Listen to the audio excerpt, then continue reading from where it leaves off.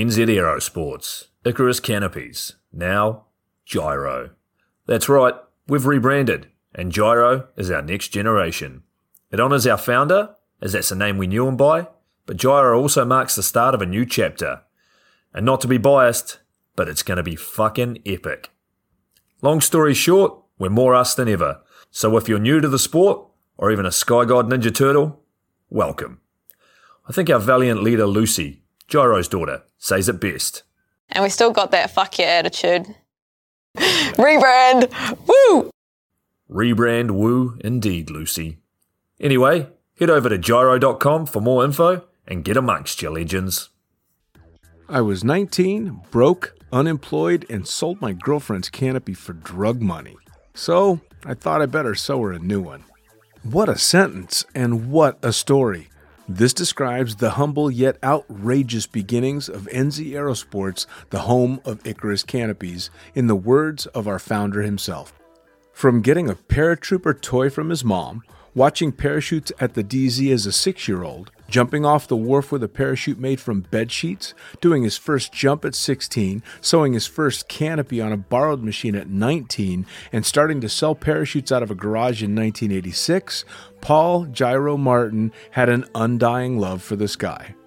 Our company started with one man with the wildest of spirits and a true blue sky dream, a renegade.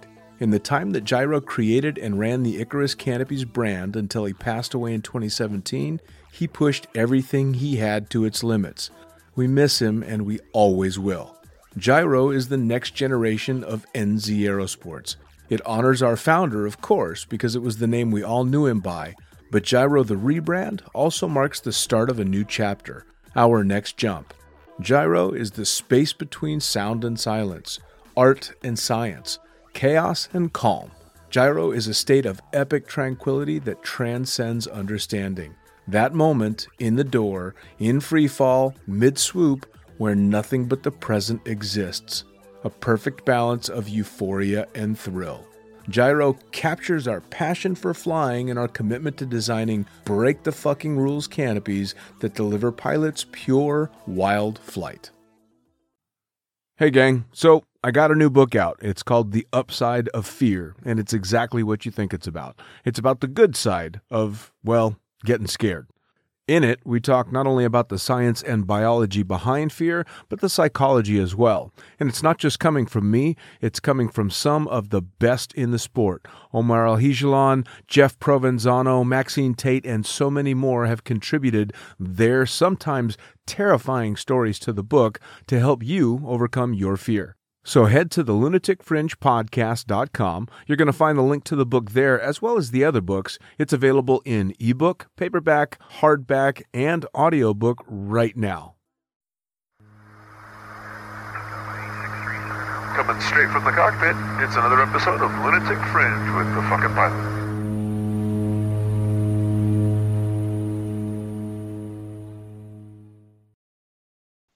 Ready, set, go! All right, back in the can for another edition of Lunatic Fringe, into the void and straight into the conversation. Who the fuck are you, and what do you do? So I'm Simon Colmer, and I'm going to say kind of a semi-professional skydiver, but mostly an IT person. A semi-professional skydiving IT guy. All right, cool. Yeah. So how are you a semi-professional at skydiving? Well, I mean, like I get paid to do some skydiving, but I'm not going to pretend it's my whole profession like a full tandem master will. You know what I mean? I'm that standard sort of like, oh, that guy's an accountant, like except it's IT. Fair enough. It's always funny for me because obviously, especially deep into the sport, so many people that's all they do. So I'm always interested to talk to people that live in the real world as well as our world because they're so fucking different sometimes. Oh man, it's a trip, hey. Like, so my 9 to 5 Monday through Friday is basically arguing people in like the rat race, right? And looking at them all day, every day, going, I can't wait to get through this, so I can actually go out to where the real world is. I mean, does it give you a greater appreciation for our world? Because from the outside, for me, it seems so fucking miserable. Oh man, I mean, like so. You got to have a profession, right? Like do you have to? Let's say it's probably advisable to have a profession. Sure. And then kind of seeing the whole skydiving world, it's like, wow, that's so romantic. I really love the idea that you can go out there and live your truth and all that nice stuff. But yeah, you get so much perspective by sitting in a cubicle and getting your soul crushed every day. You would have to. And but I suppose it is a mixed bag, because for the majority of professional skydivers, it's a feast or famine kind of lifestyle, right? I mean, if you're a tandem instructor, an AFF instructor, or whatever, your life is not in your own hands; it's in Mother Nature's hands most of the time. And so maybe you have a really good season, or maybe you're eating the noodles from Top Ramen on Saturday and drinking the water on Sunday. I love Top Ramen. Yeah, there you go. That always just seemed like the trade-off is you get to, live this passionate life, but you're going to be scraping by, or sometimes you do really good. But the flip side to that is you sit in a soul-crushing cubicle and you might have a shitload of money, but you hate your life. Oh, man. I mean, I'm definitely painting it in a negative light. It's really not that bad, but it certainly has its moments where you go, oh, wow, I could just run through that window right now. All right. But I'll tell you what it does do. It gives you heaps of perspective of how fucking good skydiving is, hey? Right. It gives you a perspective of not just the thing we're doing, but how good the community and the culture is. Like we've obviously got access to all the type A personalities, like all the high fives and the rest of it. And the beauty of watching someone coming into the game and, like they're doing their AF and they're just a bit blah, blah, blah. And then a few years later, they are just getting buck wild. They don't jump with clothes on anymore. It's always naked. Right. They're living out of a van, eating Top Ramen all day. And it's beautiful to watch people go through that transformation. Sure. And it's beautiful to have that context along what is probably a pretty conventional lifestyle. Well, now, do you think it also allows you a little bit more mental relaxation in the so-called real world, knowing that if you really got sick of it, the naked jumps in the fucking trailer await you? Oh, well, I mean, step one, I've actually got a trailer, so, naked jumps. There you go. But yeah, you know what, man? Like, I've actually thought about it a few times. I really thought maybe that tunnel instructor job's for me. Maybe that tandem master job's for me. And just the reality of where my my actual sense of enjoyment is. Sure. I'm someone who likes to do something in extremes for short bursts of time. If I had to enjoy what I did all the time, man, I would run out of enjoyment. So it's probably good that I do it in short bursts. Sure. Well, and I think that's where my luck came in too. And midway through my skydiving career, I switched to a flying portion, but I got to still enjoy the community, but with a completely different job and learn this new thing. And then as that started to get a little bit stale, I got to go back to jumping like it was brand new. Because, you skip jumping for a while and it scares the piss out of you again. It's fucking great. Yeah, absolutely, man. Yeah. Yeah, I mean, like there's so many different facets and so many different perspectives to skydiving, right? So there's obviously the pilot, the DSO, CI, and that's before you even really get into like the free fall style. Right. I've been jumping since 2013 or something like that, and I've been a free fly coach for how many years? It's like 6 or something years. I don't even know how many of my jumps are actually free fly coach jumps, but it's between some number and about 1,000, I think. Sure. And so, when you're in that game and you're trying to push your free flying forward and you're also trying to coach other people and stuff like that, you kind of sometimes lose perspective that there's other angles to attack, like with swooping and the rest of it. And that's kind of the real joy of it is that, like when you go, I want to do something different, it's there for you. So Sure. It's not just like real life in skydiving. Well, not real life in skydiving. That's probably the wrong way to put it. Like that rat race life in skydiving. Right. And then within skydiving, there's this perspective, this opportunity, blah, blah, blah, blah, blah. It's just freaking awesome how many dimensions there are to it. There really are. Well, and every time you start to get burned out on one, there's a dozen more you can go to, for sure. For sure. And it also leads to so many other little things that kind of hover around skydiving, whether it be base jumping or speed flying or all these different directions that you can go, even just outside the sport, that's still part of the same community, which is pretty fucking cool. Oh, totally. Yeah. I mean, in your conversation with Jeff Weatherall a few podcasts ago, that was hilarious. It's like, that guy, I know this guy, or that guy knows this guy. It's just like, the game is so small. Oh, yeah. It's so awesome. It used to be the whole 6 degrees of separation, but in skydiving, it's like 1. You know, I mean, if I don't know you, I know a dozen people that do. It's just that small of a sport, which is amazing. Now, before we get too far ahead, because I definitely want to dive into the skydiving portion of it, I want to know how you got started in all this shit. Did you do crazy, extreme, stupid shit as a kid, or how did you get into it? I mean, I'll probably there's two ways to kind of attack it. As a younger person, I was sort of a younger person. I still consider myself young. I'm only 35, but definitely was younger. I was, some stuff happened. Parents basically split when I was a kid, and kind of got mixed in with the wrong crowd a little bit for periods of time. That kind of whets the appetite for getting into some pretty gnarly stuff. So, I eventually found my way into, like snowboarding, which was kind of to whet the appetite. I've got a pretty big background in like powerlifting and bodybuilding and stuff like that, which didn't really kind of lead me to skydiving, but I've always been interested in sort of like getting the heart pumping and doing something that's a bit weird and crazy, not necessarily for any external validation, just because it's just nice to do something that you go, this is a bit wild. Yeah. I eventually found my way to motorcycling, which is, got into motorcycle racing and raced, some good Japanese bikes and ended up on a Ducati 1199S, which was awesome. And, baby. But with that bike, I couldn't allow myself to ride that thing on the road anymore because it was kind of getting blurry when it was track time and when it was road time. Ooh. I didn't have a spill on the Ducati, but yeah. So for me, there's always been this perpetual feeling of like, how do I juice more out of this? You know what I mean? How do I get this really exciting moment? But it wasn't really those activities that kind of led me to skydiving. That was just kind of me laying the groundwork for what it is that I consider to be my lifestyle. And, realistically, those things that I did were lifestyle choices. They're not something that you just go and pick up and do on a Sunday, like golf, you know what I mean? Like not putting down golf. Right. Meanwhile, I suck at golf, but, like you do things that kind of inspire, like you're around some cool people who do some crazy stuff. But what really kind of set the whole thing in motion was I was in a plane accident in October 2008. Wait a second, hang on, I'm going to stop you. So airplane accidents are what keep people out of skydiving. You got in an airplane accident and it led you to skydiving? Yeah, in a sort of a roundabout way, but it was a plane accident. What happened? It was sometime in late 2008, and I was on my way back from Singapore to Perth, taxiing back to Melbourne, and I'm there cruising. It was a PlayStation Portable. I remember playing this PlayStation Portable handheld game.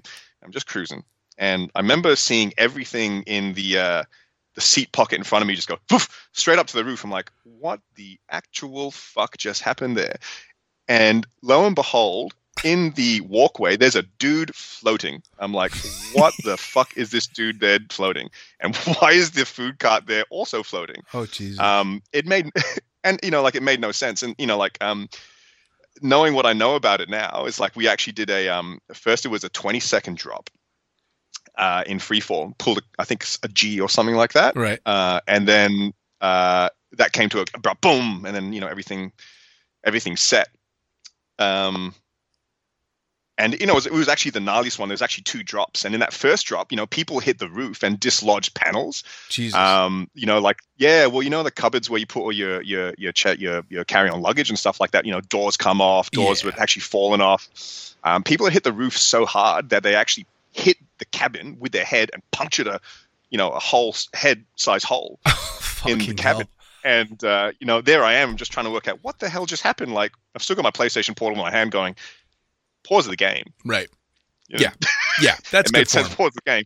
And there was a mask in front of me. I'm like, what's this mask doing here? It was just such a weird experience. I'm like, do I grab that mask? No one else had got a mask. So I reach for it. Anyway, the lady in front of me, she grabs the mask. I'm like, what's going on here? And the pilot comes on the phone. He's like, yo. He didn't say yo, but he's like, yo, seatbelts on. We've just had an unexplained descent. Blah, blah, blah, blah, blah. And people are like, oh my God. Sure. And so then the second drop is like 16 seconds or something like that. And that's the one where everyone goes, holy shit, myself included. All that TV stuff of life flashing before your eyes, man. 16 seconds of hearing. I have never heard myself scream the way I remember I did. Like, that's the only time I've heard myself give that, like, holy shit, my life is ending scream. That was super gnarly. Yeah, it had to be. Fucking hell. Oh yeah. So yeah, there's documentaries about it. QF72, if anyone's interested, you can watch a whole bunch of stuff on YouTube and like all these other things on like proper like air crash investigations. So we start making our way to this airport in Western Australia in like the desert, and I'm at this point going, like the pilot's not giving us an assurance that we're actually going to be okay at this point. Like, whatever. Pull the phone out, manage to get a bar reception, send a message to my mum. We've had a plane accident. I'm not sure if we're going to make it. I love you. Boom, message sent. No reception anymore. Just get the one message out. The pilot actually manages to land us at this Air Force base in the middle of the desert in Western Australia, and we're stuck there for like 14 hours. We get off safely, except for obviously the people who are hurt. Right. And so yeah, it's pretty crazy. They fly planes in to come pick us out. So here we are, a bunch of people being in this plane accident. It's like, get straight back on the plane.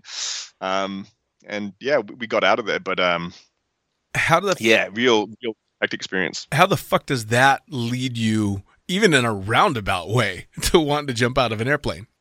Well, I mean, I had PTSD for a couple of years. Yeah. And so, unsurprising. Saw a psychologist to kind of help make sense of it. And, like part of that was a list is just like, this stuff that, I'd put off for so long. And there was this sense of catharsis with ticking it off, go do this, get heaps of tattoos, blah, blah, blah, blah, blah. And then the last thing was skydiving. And I put it off for a long time, heaps long time, about 5 years. So yeah, it came to this point where, things were, still a bit difficult. And it's like, oh shit, there's that list with that thing, that skydiving thing. And mind you, I am terrified of heights. Like, I live in an apartment. I don't like being on the balcony, right? Right. Like, Yeah, I don't like standing on a table. I still like standing on tables, right? It doesn't make sense. But so yeah, I go, I'm like, oh cool, I want to do a skydive. Well, I'm only going to do one ever. Famous last words. Of course. Better not be a tandem, so I'm going to do an AF. And check into this place called Skydiving Nagambie in Victoria. And I do one, and I'm like, holy crap, I'm a falling sack of meat in the sky. Changed everything for me. Sat down on my own for 20 minutes, and I walked back up to the manifest. I'm like, yo, give me another jump. And like nearly 9 years later, I haven't stopped. It's funny, especially that you mentioned PTSD, because I think people really underestimate how different, in what different forms that can come in. PTSD is fucking common.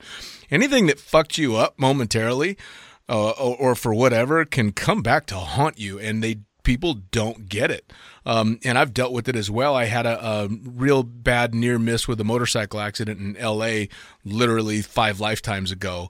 And it came back to bite me like a year and a half later, just out of the blue, fucking panic attacks and all that shit. And it was the same kind of thing. Man, I stopped drinking anything with caffeine. I wouldn't touch alcohol or drugs or anything like that. I'm like, something's wrong. I don't know what it is.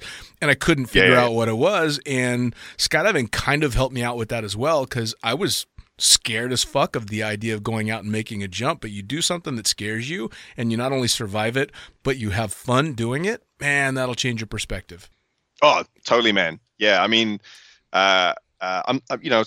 skydiving certainly helped with the journey of kind of healing, but it certainly didn't make the problem go away. Like there's a whole bunch of hard work that needs to go in to try and get your shit together. Yeah. And there's been a fairly extensive road to try and get on top of that. But like whilst having the beautiful journey of skydiving that it is, I've kind of had the ability to draw water from the well, so to speak, from a really fucking positive environment and sort of overcome that. I am still scared as fuck about planes though. Like I still am in the plane often, going like, I don't like planes. Yep. And lucky there's not a heap of turbulence in jump aircraft like there is in commercial planes, where the whole thing just shakes and you're like, I haven't got a rig on my back. Oh my God, I don't want to be here. Well, that was one of the weird transitions for me when I went from jumping to flying. Is obviously when you're jumping, you're watching your altimeter, and as a skydiver, I didn't like being in the plane any more than most jumpers do. So you wait for that magic altitude where you know you can fucking get out. Okay, I'm good. I can breathe now. It doesn't matter because I'm right near the door and I can get out. But then I took the rig off and sat up front, and I went, well, fuck. Yeah, I got a good mate. Go ahead. Oh, sorry, man. I'm just going to tell this story. I've got a good mate of mine, Mason Corby, who, I'm sure your listeners have heard of this guy before. He's an all-time Aussie legend. Hey, like just full weapon, this guy. And we've been friends for a long time. He's actually my one of my first tunnel coaches. And he said to me, like, you know what, Colmer, like, if a plane breaks apart at like 30,000 feet, I'm going to have the best time. I'm like, what are you talking about, Mason? You're going in, buddy. And he's like, everyone is going to be there in free fall, like trying to work out what's happening. And I'm just going to go and fly up and high five everybody. They're going to be like, what am I seeing? Thinking they're full tripping. He's like, it's the best flight I'm ever going to have. Yep. Oh, dude. I did a flight. I think about that often when I'm in the plane. I think it was either my first or second year in the sport, and I got hired by a guy by the name of Will Forshea to go shoot the landings portion of a video he did called Lemmings, which was for Bridge Day. So I basically stood on the ground and watched people drill themselves in all day long. And on the way there, it was, I think, 8 or 9 of us, the skydivers, all sat together in this commercial flight, got on a loud conversation, as skydivers do, about what we would do if the airplane broke up and we were out in free fall. And of course, everybody's talking all that same shit, but all these passengers are listening to us talking horrible stuff. So there were not a lot of happy people on that flight as we're talking about, yeah, we'll get an 8-way going and do this and do that. And then FAA is going to really wonder how all these people ended up dying holding hands. It was just, I don't think anyone else appreciated our humor. So no, it's so easy to get stuck into those jokes, eh? Yeah, but they're fucking fun, man. I mean, that's that dark humor that skydivers seem to grow into with the sport. I think you kind of have to. Yeah, absolutely. Yeah, for sure. So you got started in jumping by doing the first AFF and fell in love with it right away. And then what was the progression for you? Man, I tell you, I was not a gifted skydiver when I first started, and I'm not a gifted skydiver now. There's been a lot of hard work. Like on my first AF, like I'm a thick boy, right? Like I'm about 97 kilo, which is like, I think it's like 220 pounds or something like that. That's fast fall rate. But I was 105 out like before gear when I did my AF. Wow. And I lost one of my AF instructors because I full de-arched, but a full starfish, mind you, the perfect ninja star, but de-arched, like the most inefficient like AF position ever.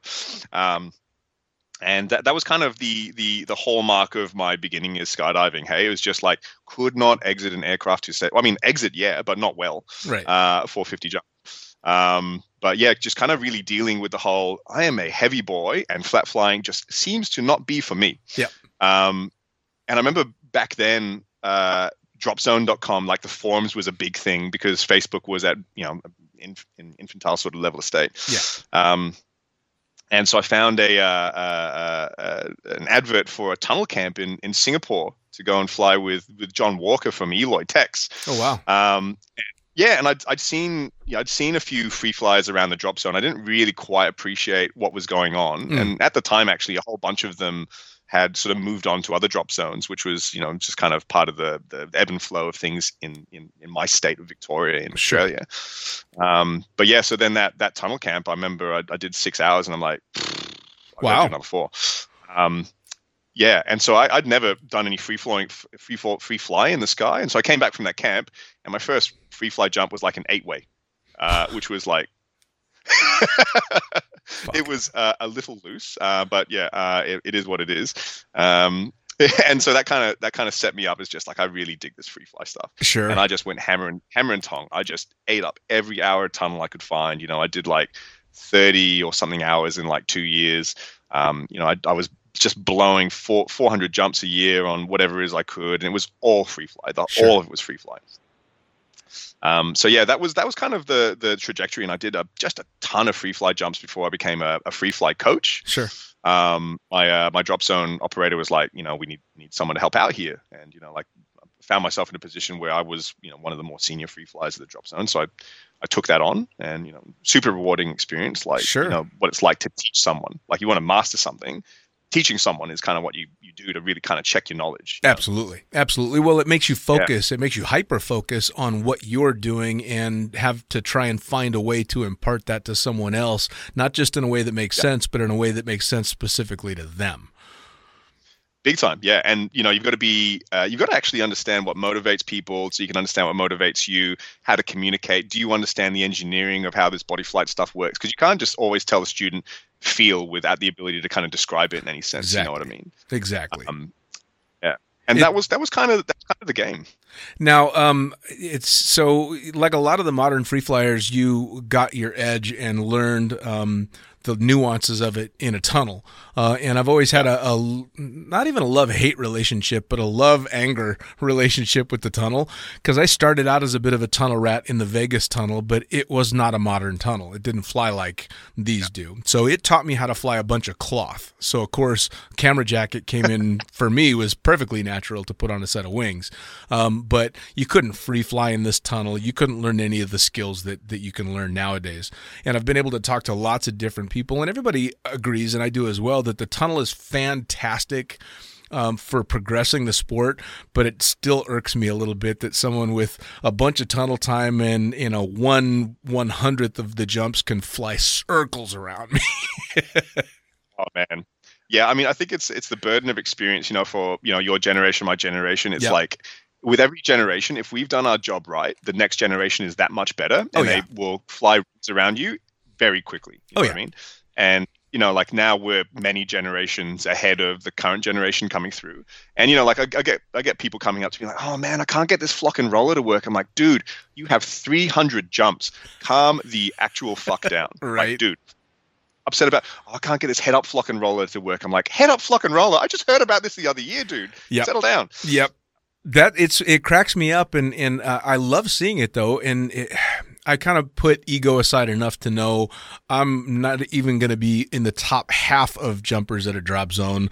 I'm basically back to student status with a lot of the shit that's happening now, and I'm fine with that. I'm also, I love now being more of a spectator, because a lot of the shit that's being done now, I don't even want to try and do. It just looks too much, man. So it's super cool for me to be able to see this progression, especially since I got started in a windy tube so many fucking years ago. But yeah, part of me is like, oh god damn it, man, I got started a little late.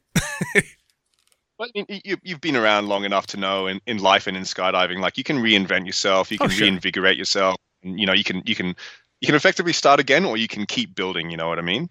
And I think that's a really important hallmark to the skydiving thing, is that you're gonna trip up along the way, and you're gonna potentially have demotivation points and stuff like that.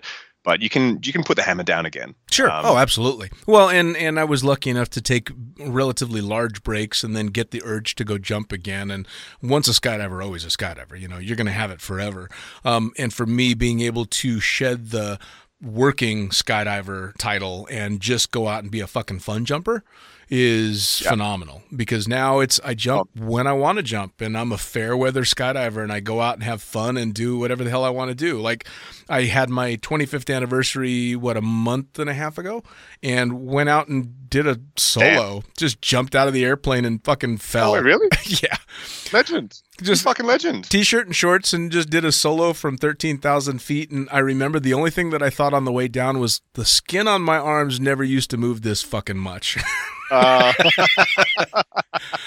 like, yep, I put a few years on.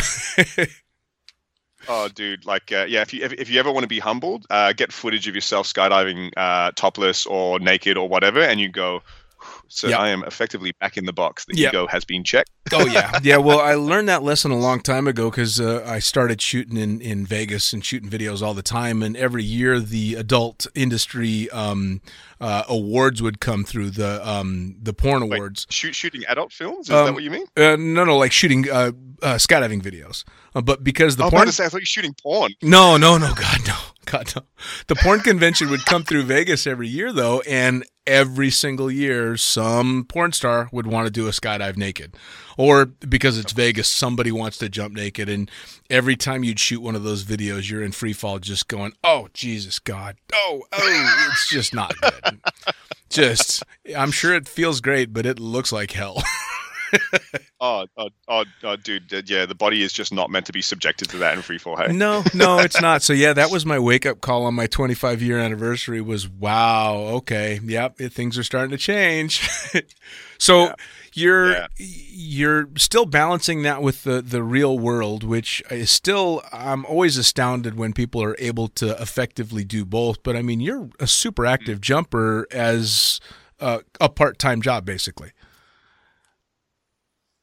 Yeah. I mean, I've done, I think it's like nearly 3,000 jumps in like 8.5 years, which is pretty good for, I just do weekends and events, I think. Sure. But you know, when you love it, you love it. You know, I mean, I kind of, at the beginning of our chat, kind of put down the rat race and office job and stuff like that. But the reality is I actually really freaking like my job. I just really struggle with the environment of being in the corporate environment where you've got to have this corporate fakeness and stuff like that. Sure. So I don't really hate it as much as maybe I described. That's probably unfair. But kind of having the ability to recharge during the week to bring your best game for the weekend is a pretty fortunate position as far as like trying to drive hard. Sure. You know, I can think of a couple of people I know. So there's a swooper over in the USA called Richo Butts. He's actually an Aussie who's been living over there, and the dude loves pink. Like, you know, if you don't know Richo, you probably have seen him. Pink everywhere. Pink. Have I mentioned he's a legend? Anyway, so he's another IT dude as well, and so like, you know, he's had a pretty strong upward trajectory. And I think it's because it's with these IT people who do the IT thing, have a moment to recharge during the week, so you can just put the hammer down on the weekend. You know what I mean? Right. And you know, like this, you know, call a spade. Skydiving is not a game to save money. You know, like you don't come here to buy a house. No. And if you've got a career that can effectively finance the ability to go hard, then you're in a pretty lucky position. Well, and everybody that I've talked to that has or at least did the real world thing to get into skydiving, it was that ability to not have to get into jumping as a career to finance that career. Like for me and most of the jumpers I know, we became full-time skydivers because it was the only way we could keep jumping. It was just too expensive to do anything else. So if you have the ability to finance being a weekend jumper with the gear you want to do and to go jump your ass off, a lot of people that ended up in the sport probably would have gone a route like that. It just wasn't an option for a lot of us. You know, I mean, fuck, I was a Vegas stripper, for Christ's sakes. There was not a... Weekends were kind of when I made my money, so I didn't have a choice. I've got $20 for you, my man. So now you do events and you do, I'm assuming, obviously not during the time of COVID, that you do a fair bit of traveling for events and stuff? Yeah, we used to. I actually, in preparation for this, went, actually, what have I done in terms of like international travel? And it started to get pretty good. Like if I was to look at this list and go, you get to go and do this stuff, I'd be like, damn, that's good. So right. It's a pretty nice list. I'm pretty excited I've actually done it. So like, you know, I cut my teeth on my first international boogie, went to Germany with Mason and a mate of mine, Dale. I did the German freefly boogie and heaps of tunnel and stuff. And then, you know, like, I mean, you've obviously heard of Funny Farm, like Funny Farm, dude. Actually, I'm actually driving to Farm on Thursday morning. We're doing it Saturday to Friday. I am stoked. I'm so excited, man. Yeah, Funny Farm has got an international reputation. There's no doubt. Oh man, yeah. I mean, my Farm. Goddamn. Yeah, we're pretty lucky to have Farm. Roger's obviously a full weapon. There's a whole bunch of people behind the scenes who really make it happen and stuff like that. You know, like there's a lady named Tracy who is, you know, like farm probably these days wouldn't happen without Tracy because she's just an absolute weapon. You know, like I could talk probably more about that, but you know, I'm not here to make Tracy feel good. Hopefully you're listening to this, Tracy. But yeah, you know, like I did Fly, which is a wicked event if you want to learn. You know, it's a 2-week consolidation with some of the best coaches in the world. Like, I mean, hell, I remember some of my coaches were like Raphael Schweiger and Tom Baker. Like, dude, are you serious? First time I met Sharon, you know, I met Domi, you know, like, what a laundry list of legends. Yep. But yeah, some other really cool stuff, man. Like jumping over the Great Barrier Reef here was awesome. Doing Fly for Life in DeLand, Funny Farm again. You know, actually more recently, you know, I've been to Poland in 2018 to be the team manager for the Aussie swoop team, which was sick. Actually, there's a funny story about me just meeting Gregos, who runs Deem. Yeah, like please. Deem Flyware. Please. And he's like, I'll tell you this after I finish off the list, but so then, you know, made my way out to actually, you know what? Fuck it. I'm going to tell you the story now. Yeah. The rest is not that important. Yeah. So like I'm getting into swooping, right? And you know, like after the Aussie record, I had a bit of a moment and kind of disappointed myself, whatever, and said, you know what? Fuck it. Swooping's for me. And so, you know, I go like, you know what? I didn't make the Aussie team because like I went to my first nationals, whatever, and you know, I was an inter and came second. It's all good. So I'll be the Aussie team manager. I'll go over there. It'll lead into Angle Week and stuff like that. And I said, cool. I'm going to go to Poland, be the team manager. Fantastic. Right. What was real exciting about that is that once the event, like the World Cup in Poland, in a place called Wrocław or Wrocław, as I thought it was, finished. Gregos, who we effectively call Seahorse, because a bunch of us in Australia can't say Gregos, so we call him Seahorse, or Deem for short. He turns up, the freaking Polish godfather, and he's like, Colmer. I'm like, what are you doing here? I'm like, I mean, of course it made sense. It's Poland, you're Polish, whatever. Right. And he's like, oh, what are you up to? I'm just like, oh, dude, I'm just trying to work out what to do for the next week or so before I go to Angle Week. And hell, I mean, an Aussie with no plan in Europe, he's like, why don't you come to this event in this place called Justania? I'm like, where the hell is that? And he's like, it's called Go to Hell Boogie. I'm like, what the hell? And anyway, there was a weird exchange trying to work out what the hell we were talking about. Right. And he's just like, yeah, man, I'm leaving tomorrow, but come out to this place called Justania or Hell. And it's on this peninsula, like many hours train ride away. And there's this event, come and jump with it. And then we'll catch the ferry over to Angle Week. I'm like, perfect. Yeah. Absolutely freaking perfect. Yeah, this will be great. Anyway, so the event ends, party night, love party night. And, you know, I trained my way back from Wrocław, absolutely trashed to Warsaw. Probably a bad idea to try and navigate Polish rural rail, decimated from the night before, right, or whatever, made it work. And had to get another connect to a place called Gdynia Gdansk, and that was relatively easy because there was still English somewhere. Right. And then there was the rural out to Justania, which is this like long peninsula, like 100 kilometers long, or like how many fucking miles is that? I don't know.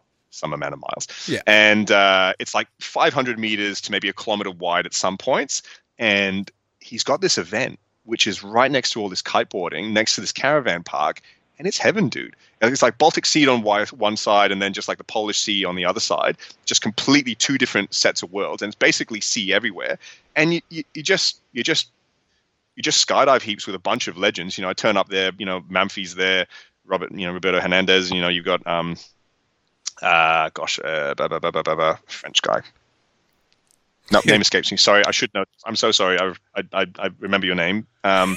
And you know, like we just skydive heaps and just party for a flat out week, and then get on a ferry over to Angle Week, and then bam. I mean, it's the randomness of it all, right?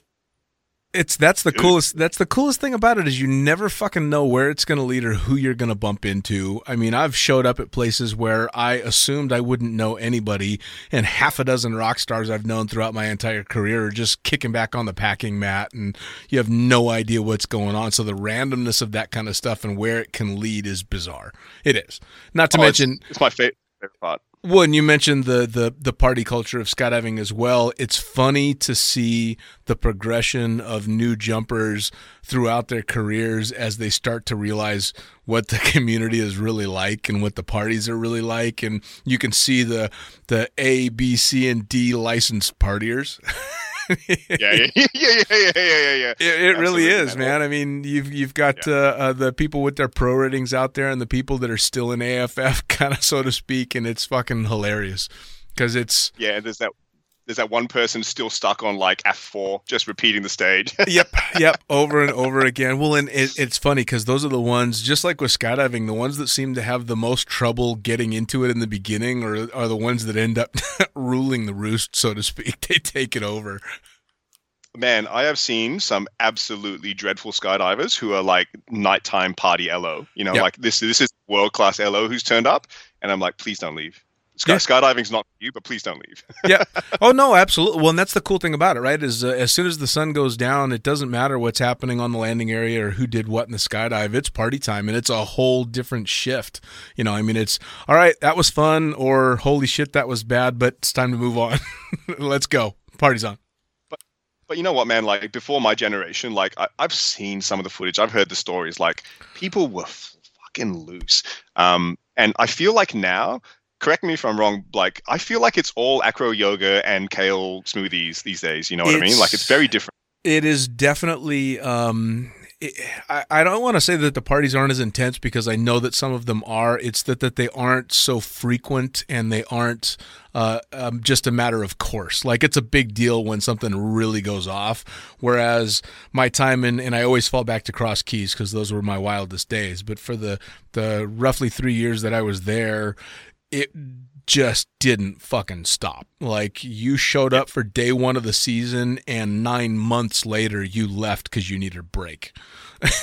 It was just full on all the time. You know, you sobered up to go jump and you jumped your ass off, and as soon as the sun was down, you were back at it. Oh man. Yeah, I mean, I think you're right. I think you're really right. Actually, I think the partying is maybe not so visible, or maybe not quite so as expansive as it was before. Like, it used to be, people were like doing jumps at 800 feet, you know, like twisted on, you know, a bunch of whiskey or whatever it is. Like, it was just super loose. Whereas now, you know, I think it's like, maybe not so visible, but it's still there. But I'm not sure it's as prevalent. I certainly haven't seen it because of COVID and stuff recently, but that was kind of my observation. Well, I just had a great conversation with a legend, and he's just about to turn 70 actually, as well. A guy by the name of Mo Valetto, who is just a fucking legend in skydiving. He was one of the stunt guys that did some of the stunts in the movie Drop Zone. I mean, he's been around for quite some time. So he's talking about at one point during, and the podcast may have been released by the time this one comes out, but he was talking about knowing the guy that invented the phrase safety meeting. He invented that, is he? Which is, of course, world famous, and he talks about events where people were getting dosed on acid before they would go jump, or oh my god, the reason that the whole safety meeting thing started. And so I think that's a generational thing too, right? I talked to Bill Booth, who told me the best thing about learning how to skydive in the 60s was the drugs were better. I mean, fucking hell, you know, and this is from a legend in the sport. And so I think each generation kind of has their own version of it. And this one isn't, I don't think it's any more mellow. I think that people that are partying hard in skydiving now are partying just as hard. They're just being smarter about it. Like my generation. More discreet. More discreet. Yeah, more discreet. For sure. You know, my generation was the, our little version of the 60s. You know, we were fucking hippies and wild child and all over the place and didn't give a flying fuck who thought what. And this generation is a little bit more subtle, which is a good thing. Yeah, I don't think it's bad, man. Like, there's probably two things I want to say here. Is like, I think that it's gone a long way to the what's the word I'm looking for? The professionalism of skydiving. Like, you know, in order for it to be taken as seriously by ourselves and other people, you know, man, look how far tunnel flying has come. It's a legit sport. There's legit careers. There are some legit athletes. Like, holy hell. And, you know, you look at people like Airwax, you go, God damn, Yep. that's taking it real seriously. And you know, like if it's just a bunch of yahoos just getting like full loose every weekend, every week, you know what I mean? We don't take it as seriously, and other people don't take it seriously, and you know, like it's probably. Yeah, I think it's a discount to call skydiving a sport. It's obviously a lifestyle, right? There's a sport element to it, but you know, like in order for us to be able to reap the rewards of the investment, you know, we've got to have more money coming to the sport. We've got to have more, you know, observation from the outside, more all of that stuff, all the demos, you know, NASCAR, blah blah blah blah blah. Sure. So yeah, we've got to take it seriously, and I think, you know, maybe a little bit of partying, disappearing for 5 of the 7 days is maybe not bad. But, no, it's you know. it's not a bad thing at all. And again, that discretion is something that a lot of my generation didn't show, at least back when it was, you know, hard charging. But it is a good thing. But again, that's one of the cool things, at least in my estimation, about the community is everybody's got that little twinkle in their eye. Because everybody knows, or they've been to one of those parties, or they've been in that type of environment, and so you kind of all know that behind the scenes, you know, you roll up the button-up shirt and you're going to find some ink, you know. Oh man, yeah. Well, yeah, we're two friggin' tattooed dudes sitting here. Absolutely. You know, that was kind of funny too. I just finished getting almost finished getting my second sleeve. You know, I guess my extended version of a midlife crisis is I keep getting ink. But if you put me in a button-up shirt and a tie, I look like a normal, you know, middle-aged white dude going to do whatever. But as soon as the sleeves get rolled up, it's, oh shit. And I always kind of like that. And I think skydiving is its own version of that. You can be walking down the street and everybody just assumes you're a normal person, and they don't realize that this is who you really are, which is kind of cool. I do like that, man, as well. You know, like just to kind of draw parallels about tattooing, you know, like I'm half Korean, and my mom definitely does not like the 80 hours of tattooing I have on my body. Right. And yeah, and it's the same thing like the workplace, you know, like people can judge you and stuff like that. But you know, the secretness of what it is you kind of keep close to yourself that you don't have to necessarily advertise is really valuable, you know? Oh yeah. You are not actually the product of what people think you are. You are whatever it is that you think you are and whatever you want to be. You know Sure. what I mean? And if that's a person with a heap of free fall experience that no one knows has that, it's just like, cool, that's your secret to enjoying your own. Absolutely. Well, it kind of is that little secret you get to keep in the back of your head. And obviously when I was new in skydiving, every fucking buddy within a 10-mile radius knew I was jumping out of airplanes. Because Same. everybody, of course, it was the old joke about a pilot. How do you know which guy in the room is a pilot? Don't worry, he'll tell you. He'll tell you. Same thing with being a skydiver, and same thing with when I was a new pilot. But you kind of get past that and realize, well, wait a second. First off, these people don't fucking care if you're doing this. And second off, it's kind of cool to keep that as a little secret because I hate to say this because it's a horrible thing to say, but you have this feeling of superiority. Like, these people don't know what I can do. I know how to fly. I can do this shit. I jump out of planes. And you kind of really do walk around not above it all, but you just kind of think, I've got a secret that these people don't know about. And it's really kind of cool. Totally, man. Yeah. Because I remember back in the day, it's like walking into a skate shop, got to buy some skate shoes, and they're just like, oh, here's your skate shoes, sir. And I'm just like, yeah, you know, they're the best shoes for skydiving. And they're just like, I don't give a fuck. And it's just like at the supermarket, it's just like, yeah, I'm buying this carrot for skydiving on the weekend. It's just any opportunity to tell people I was a skydiver is like, oh yeah, you know, bubble gum is best before sky. It's just anything. Yep. You know, it's just yeah. And But one that's out kind of like 1,000 people will actually go, oh, you skydive? yeah. And then enough time transpires where people are like, hey, what do you get up to? And the answer I have for them is like camping. I'm into camping, because no one gives a flying fuck about camping. No one asks any more questions. No. Yeah.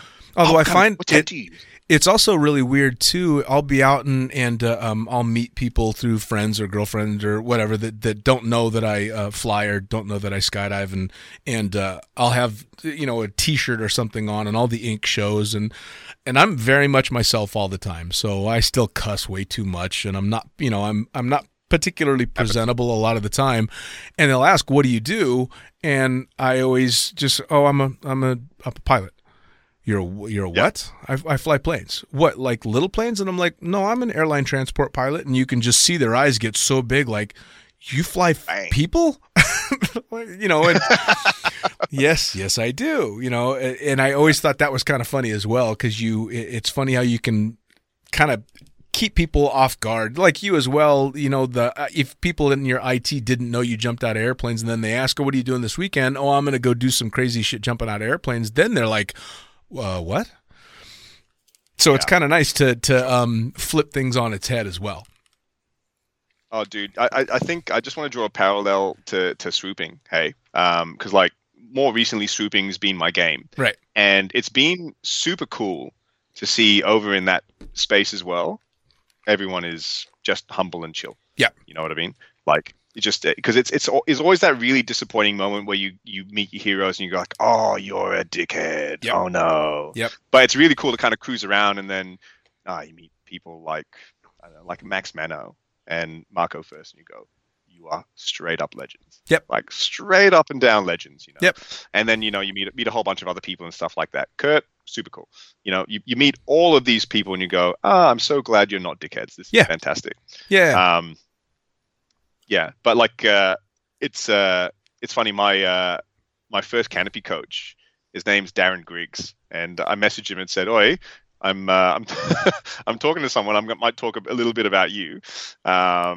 He's this hilarious dude. Like when I first met him, my first canopy coach, 50 jumps. I'm scared as fuck, scared of heights, scared of pulling the toggles. And he said to me, "Cool, pull the strings, don't go in." And I was like, how do you say that to me? As a canopy coach, hilarious. Fast forward 8 years. I mean, I tell my students, please don't go in. I obviously say in a more effective way, but yeah, kind of to some extent. But, you know, it's we've got some really, really talented people around who don't put it out there for the whole world to see in an extravagant sense. They kind of do it with their actions alone. Sure. You know, like here is the results of the hard work I've been putting in. There it is. You know. Yeah. And it's amazing that we've got people like that around us who are just putting in fucking work all the time. Like Olga. Look at Olga. Oh yeah. Weapon. Yeah, no, she's a certified fucking badass because and she'll be the first one to admit she was a horrible canopy pilot. Like people didn't want her to skydive because they were convinced she was going to kill herself under a canopy. I will admit once or twice I thought she was going to kill herself under a canopy, but it's putting in that hard work, and she really, really is earning it. You know, I mean, you've got her and you've got Cornelia, who is as just mellow and nice as you can possibly be. I mean, Pablo Hernandez, an absolute gent, and he's out there smashing it. Junior, same thing. You know, I mean, all these amazing canopy pilots, and I've been lucky enough to have so many of them on the podcast, and you get to talk to all these people, and then step it up a notch, and you've got people like Julian or all the boys out at Icarus that are kicking ass building these canopies that are pushing the fucking limits, and talking to Attila and him going, "Yeah, I don't want to test jump these things anymore because I scared the shit out of myself," and then sending me the video, but they're so humble about it, you know, and that's one of the most impressive things is you're watching people do shit that's almost inhuman, and they're super chill, super relaxed.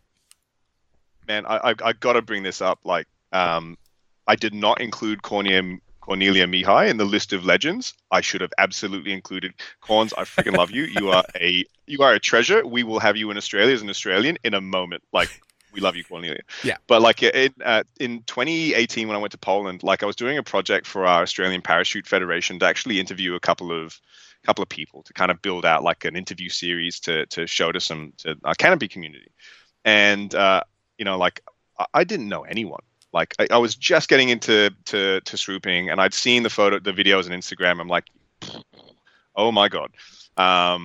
And I actually got the opportunity to interview Cornelia and Greg Windmiller and Ian Bobo. Like what legend. A all-star crew of swoop legends, or just legends in general, but obviously skydiving and swoop legends. Yeah. And man, I probably need to actually release this to the wider world, this material, because it is just straight up and down fantastic information about, you know, how to stay hungry, how to motivate yourself, how to look after yourself, how to push new boundaries. But, you know, also the thing that I really liked is like none of them profess to be perfect or come out the gates perfect, but to go, listen, this is what I learned from mistakes. I'm like, oh, cool, you guys make mistakes too. Yep. Yeah. Yep. So good. Yeah, it's huge. I mean, talking to Luigi Conti and finding out, that the shit that he's doing scares the piss out of him, but he controls that fear. And talking to, again, legends in swooping or skydiving in any facet who talk about making mistakes and having to overcome that stuff. And especially in swooping, overcoming the injuries and the burrs that can put in your brain, having to work to get past that kind of stuff. Because I know from experience with stuff like that, it takes a while to get back in the saddle and to get hurt and get back, under the lines and having fun and pushing it again. That's tough, man. It takes a real mental strength that people want to hear about. Big time. Yeah, I mean, maybe I can talk about some of my injuries. You know what I mean? Please. I remember in 2013, I was maybe on an A license or a B license. I went for a jump with this German guy who was a packer, and when you're new, you still think I have to land in the circle. Got to land in that circle. I got to hit that accuracy requirements. Do or die, I'm landing in that circle. Anyway, long story short, low turn, hit the ground, and then I don't want to use the word bounce because it's inappropriate, but effectively I fucking bounced back up, and the canopy was still in full flight, and then I sailed off into the distance a little bit, and then boom, and then man, people were not happy, people were scared, people were running, all that stuff. Yep. But because I was a thick boy, my body was fairly resilient, and Don, the Dizo owner and stuff like that, said, "You fucking idiot!" Just said, "Get in there and brush off my rental rig, you idiot." He let me know what time it was. But I actually still carry that injury today. I actually tore this thing called levator scapula in my left shoulder, and so every morning I wake up and it's tough. Yep. And I'm constantly reminded and loosening it off all the time. So we have these moments, but I remember in 2017 I was at my second farm, and you burn the candles at both ends. You jump hard and as hard as you can. Maybe not so much that these days anyway, but we'll see next week. But I remember this one swoop, like I got put in the top group at farm in 2017, and we were doing these hectic jumps, and we're jumping with Kai Kai, who also legend. Yeah. Shout out to Kai Kai. Yeah. Also a thick boy, so like I appreciated the way he flies. Right. I was setting up for a 270, and there was another guy setting up in front of me doing a 450, and he took a bit of time. I was lower, but I'm like, cool, he's set up at the pond, he should go. And so I was there setting up for this 270 on a JFX 94, I think it was at the time, and I was lower than I should have been, and I didn't account for it, and I hit the water so hard, so close to the edge. Roger thought I was going to die, and I looped through the lines, everything. The footage is pretty hectic. It took me a while to watch it. Tore an MCL in my right knee and lost part of my hamstring in my left leg, which still affects my squat to these days. Sure. So I still fall off to the right, but man, like that was a real wake up call. Hey, like I had to change a whole approach to swooping. Sure. And I still carry that to this day, like the injuries, but also the perspective change, which is every swoop starts off with an abort, and I find a reason to swoop. Like Sure. I look for a reason to swoop rather than look for a reason to abort, because it's pretty convenient. You'll always find a reason not to abort. Well, bottom line is this is the only sport or only activity I've ever found where it actually learning from other people's mistakes is the smartest thing you can do. For the rest of my life, I have to make my own mistakes. But in this one, I want to learn from others, because just like you, I carry the memory of injuries in the sport forever. And at 35, trust me, it gets worse as you get older. Every injury I've ever had in the sport, doubt. Oh, fuck me, man. But it's kind of it's a good tap on the shoulder to, hey, you remember when you were an idiot? Don't do that again, because this is what happens. And it's kind of that rolling memory of, okay, this is what stupid feels like. Oh, totally, man. Yeah, yeah. Well, I remember it was like the New Year's of 2018, 2019. We had this event in a place called Maria, which if you're listening, Matt, Google it, like Skydive Oz in Maria, like heaven, dude, flat out heaven.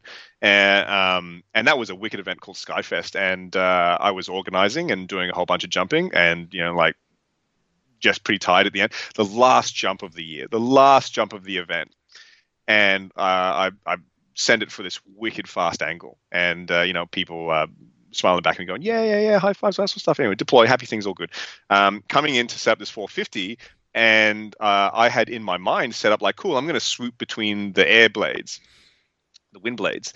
And so come in, pretty tired, whatever, swoop, see the wind blades, and like, what is someone doing standing on the other side of this wind blade? I'm like, oh, I had not seen them. Yeah. Anyway, so I've committed to the line, so I'm like, I've got to find a way through this line. And so I swoop through the middle, but then I'm about to hit this person, so then I kind of carve it to the right, and I was a fraction too early, just a fraction, and the inside of my my canopy on the right-hand side, the A-line gets clipped, and boom, on my layer 86 loaded at like 2.8, just straight up macking, just planed out, throws me to the ground, bang, knockout, concussed. And there was so much footage from all the different angles. I was sent footage for weeks. Like, have you seen this angle? I'm like, no, I haven't seen this angle. Fuck off. And it was actually a really embarrassing moment for me. Like, the only injury I had, hilariously, was a big, like, blown up lip. Like, again, I got really lucky with that one as well. Sure. Those two ones. And I just had to deal with the fact that I was a fucking idiot, and try to take away the lesson, which is have a good plan. Don't assemble things and watch it when you're tired, and try to help others kind of see it for what it is too. Yeah, man. I mean, you're going to learn from those lessons for sure. It's a hard way to learn them, but it's also really funny how when stuff like that is happening, it all, in such a fast-paced sport, slows down so fucking much. Oh, shit. I've fucked up. Yeah. It's going to take a while for this fuck up, and it's going to suck when it's over. And all of this is taking place in the 5 seconds, 6 seconds. Yeah. While all hell breaks second. loose. Half a second. Yeah. It's amazing Totally, how much clarity of mind you can have to realize, oh, I'm fucked. This is not good. Oh, man. Dude, I had a big spill in South Africa at World Cup in 2019. It was my first Worlds, like, competing, and I did so bad, but I also did so good. In terms of, like, if you actually looked at the result, like, I think I came second last, but I came in with so much expectation on myself, and I came in with so much hope and desire and stuff like that. And it was not the mindset I carry through when I normally swoop or when I compete and stuff like that. So, problem. And Pat K, wicked coach, wicked legend. Shout out to Pat K. Yeah. He kind of helped me through getting my shit together to a point. But I full fingered myself on the last jump. It was speed. And, it's 5,000 feet ASL, sorry. And it's macking. It's just... there's only word for it, man. It's macking. Like, I'm setting up 2 times as far back as you normally do, whatever. And I am not dirty low. I'm like just low, lowercase L low. And hip check the water, hit a bollard with my lines. And as I'm effectively, like, barrel rolling and glancing across the water, like full aquaplaning, I remember in that moment thinking, oh, man, I hope it doesn't get too dirty. Is my gear going to be too wet? I got a flight tomorrow. As I'm cruising along the water, and then somehow managed to settle on this amazing red dust on the other side. And then, when you have a spill and you need to let everybody know you're okay. I'm conscious. Hand can go up. A hand goes bang straight up. Yep. And I hadn't thought, like, actually, I'm okay. I'm just letting you know I'm not unconscious or dead. Yeah. That's a really good start.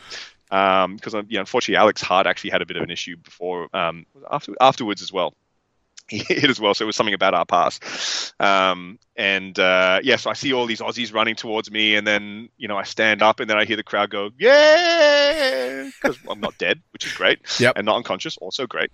I'm only slightly sore neck, but it's amazing how much you can calculate and contemplate in a short amount of time when shit's going down. So much. Well, and it becomes almost commonplace in skydiving because a normal, uneventful skydive, regardless of what you're doing, if it's something you're used to, is long. The 4 or 5 minutes from the time you leave the airplane to the time you're back on the ground, that's a long time for a skydiver. Time slows down dramatically. So, you have, on top of that, add another 15 seconds of, oh shit, but it's not that panicked, oh shit. It's the, all right, how many different ways can this go bad now? How do I mitigate as much as possible? And so it's very difficult for a non-jumper to understand, or someone that doesn't put themselves in our situations to understand how fucking quickly your brain gets going to try and problem solve or convince yourself that it's not going to be as bad as it might be. I've been in the middle of that. You're either convincing yourself that you're dead or you're convincing yourself that, I'll be able to walk this one off, and you haven't even stopped fucking moving yet. Oh, man. It's such an understatement to say our game is a mind game. You know what I mean? And it kind of sets you up for a life of trying to overcome mind games, right? Yes. Skydiving will mind games at you in the plane, on the packing mat, in free fall, under canopy, at home. God, it's mind gaming all the time. That's the best mind game ever. Oh, yeah. I mean, Just it will, constant for your game. entire sport, I mean, I used to have a spot on the highway that if I turned around at that spot, I could go home without jumping and I could feel good about myself. But if I drove past that spot, I had to go make one jump or I would feel like shit, because I'd be scared going out to the drop zone. And then there still relatively low time. I think I had maybe 60 jumps, and me and a buddy are going up in the 182, and he forgot his altimeter and I forgot my goggles, so we both rode the plane down like fucking idiots. Yeah. Instead of, well, all right, I don't have goggles, but you've got an altimeter, so here, take my altimeter, or you take my goggles, or I'll just fly on my back. No, none of that. You were just scared, all that stuff. So it's a total mental game, and I mean, throw in a little bit of luck in skydiving as well. We're all definite beneficiaries of luck for sure. Big time, man. I had this AF student on the plane on the weekend. And he was all flustered. Oh, no one told me that, there was a call and get a gear check. And just like everything that he was flustered about, just like, cool, I'll engage with that, whatever, gear check. And then in the plane, he was like, oh man, you know what? I'm really sorry. And I said to him, dude, you're about to do a skydive. Just chill. Best thing you can do is chill. Yep. Whatever it is that you're doing in your head right now is not making the problem any better. Relax. I got no problem with it. You got no problem with it. Go have a fucking good jump. Oh, yeah. My go-to line for tandem students or AFFs that were having a really tough time was, if you weren't nervous, then I would be concerned. You should be nervous. You're going to jump out of a fucking airplane. There's a lot of shit going on, but take a deep breath, because we're going to get through it just fine, But you really do have to play, an on-the-spot psychiatrist and talk people through shit, which is one of the funnest things about skydiving. It's one of the reasons that I enjoyed being a tandem instructor so much, is because you've got to sum up this entire human being in front of you in a matter of minutes to do what you need to do to get them out of an airplane safely, and so it's a lot of fun. So, big time. Yeah, I mean, please go ahead. There's like 4 people in mind to me who are like just full masters of like the mind game stuff. Like I got 4 mates like Andrew Keir, Tane Farron, Reed Ramage. They're kind of a crew called AWOL, but just like full masters of the mindset. And there's and Dave Heineman as well.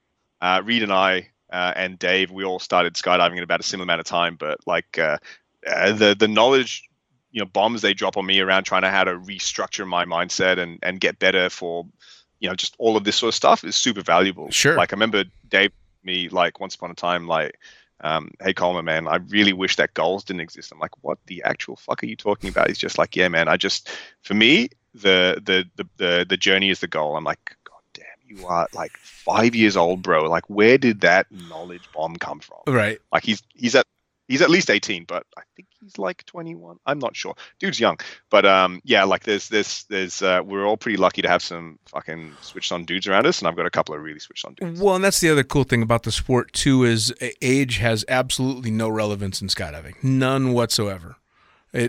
I meet guys that are 20 years younger than me that are ridiculously wise beyond their years, and I know guys that are 20 years older than me that are fucking idiots, and they're out still just doing silly shit and having fun, and I love it. Age has nothing to do with it. Money has nothing to do with it. Status has nothing to do with it. That's my favorite thing, is it's an equal playing field for the most part. Yeah, for sure. Yeah. So I was gonna ask before we wrap things up, how did you get started out with Icarus and NZ Aerosports? Oh man, I've flown a lot of NZA wings. Hey, like a lot. Like I think my first 2 wings were Sabres, and then I got into like a whole suite of Crossfires: 149s, 129s, 119s, 109s, JFX. I did a small foray with a Velocity 96, but I made a video called Fuck You Velocity, which is a compilation of all of the worst openings with me screaming fuck you Velocity. I no means saying velocities are bad wings. I'm just saying that the velocity I had can eat shit and die. And I have no idea where it is now, but the further away from me, the better. But man, like I started flying like a JFX, like blew my mind how good that wing was. Hey, you know, the Leia 86 was just like, dude, are you serious? Are you serious? You made the Leia? What is this thing? Right. And got myself a 79 Leia, and I'm like, I'm getting serious on swooping. I am I'm pretty mature free fly coach. I've been free fly coaching for a long time, and I want to get serious about competitive swooping. And I'm getting into XRW now, so I'm ordering a Petra 69, which I load at 3.5 without weight. Yeah. But I've got my Petra 70, and I'm just fucking all in on the NZA thing, right?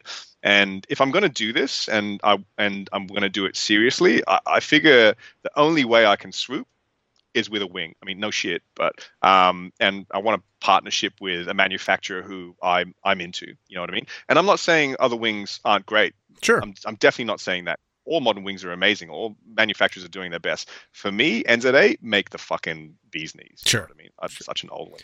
They make the fucking best wings. You know what I mean? For me, it's the business model is my. I mean, come on. How good is it? Like, I had an NZ fuck yeah sticker before I'd ever seen an NZ canopy, which, I mean, it just, the fucking business model is about as skydiving as you can possibly get. It's just awesome. Bro, if you ever met, I mean, you obviously met Gyro, yeah, and you have a fucking Heineken with Gyro, like, you never forget it. Like, dude, like, I mean, rest in peace, bro, but like, NZA, like, the level of support they give me, the way they respond to the queries I have, what they do, the level of innovation, like, I was just like, now I want a partner, and NZA, you're it. I mean, like, the fact that they're across the ditch in New Zealand is a bonus. It wasn't the reason, but man, I first time I jumped to Leia, I went, this is for me. Nice. You know what I mean? Nice. And it continues to be the wing for me. And the Petra just, honestly, it has spoiled the Leia, but what a problem to have. Right. Yeah. It's definitely a first world problem right there. So hey, as we wrap things up, how do people find you for free fly coaching? How do they find out where you're going to compete? How do they follow you? How do they figure out what you're doing next? You know what, man, I'm pretty easy on the social media stuff. I haven't got an athlete page or anything like that set up because, I mean, it sounds silly, but I don't really see myself as an athlete despite what I do. I probably should do it. I've got a Facebook page. Like, I'll accept, Facebook requests from whoever, really. Sure. I'm on Instagram as Simon.Colmer, I think it is. And I haven't got Twitter because people just don't need to hear the inner monologue I have. It's just too much. Yeah. But yeah, I mean, pretty active on the free fly coaching scene in Australia. For now, it's just Australia with COVID. But I've got some big designs on swooping around the world. Just warming up, and same thing with XRW. Like, I want to make it my thing. Awesome. Well, dude, I'm looking forward to seeing post-COVID what comes out of the free fly coaching around the world, the XRW, and especially the swoop and stuff. But I tell you what, man, I cannot thank you enough for bringing your box of wine and sitting down and shooting the shit with me. So cheers, long distance, for that. That's it. Thanks for having me, man. I've really, really freaking enjoyed this. Awesome. Simon, take care, man. You too, dude. Well, there you have it. Another episode of the Lunatic Fringe podcast, brought to you as always by, well, wait, not as always, actually. Brought to you now by Gyro. Formerly known as NZ Aerosports, you'll head to gyro.com for their next level line of canopies. By Pussfoot, the Extreme Sports Collective. Head over to pussfoot.com to check it out. By Summit Parachute Systems, check out summitparachutesystems.com to talk to Jarrett Martin and the gang about kick-ass pilot rigs, rigging courses, and more. By Flyaway Indoor Skydiving, go to flyawaytn.com and check out all the cutting-edge stuff to come. By Pure Spectrum CBD, head to purespectrumcbd.com to check out their wide range of CBD products. And as for us, head to the lunaticfringepodcast.com to listen to any of the hundreds of episodes currently available, hit the link for our YouTube channel, pick up your copy of the Lunatic Fringe book or The Accidental Stripper, and get a sneak peek at upcoming guests. Once again, thanks for listening. We'll see you next time.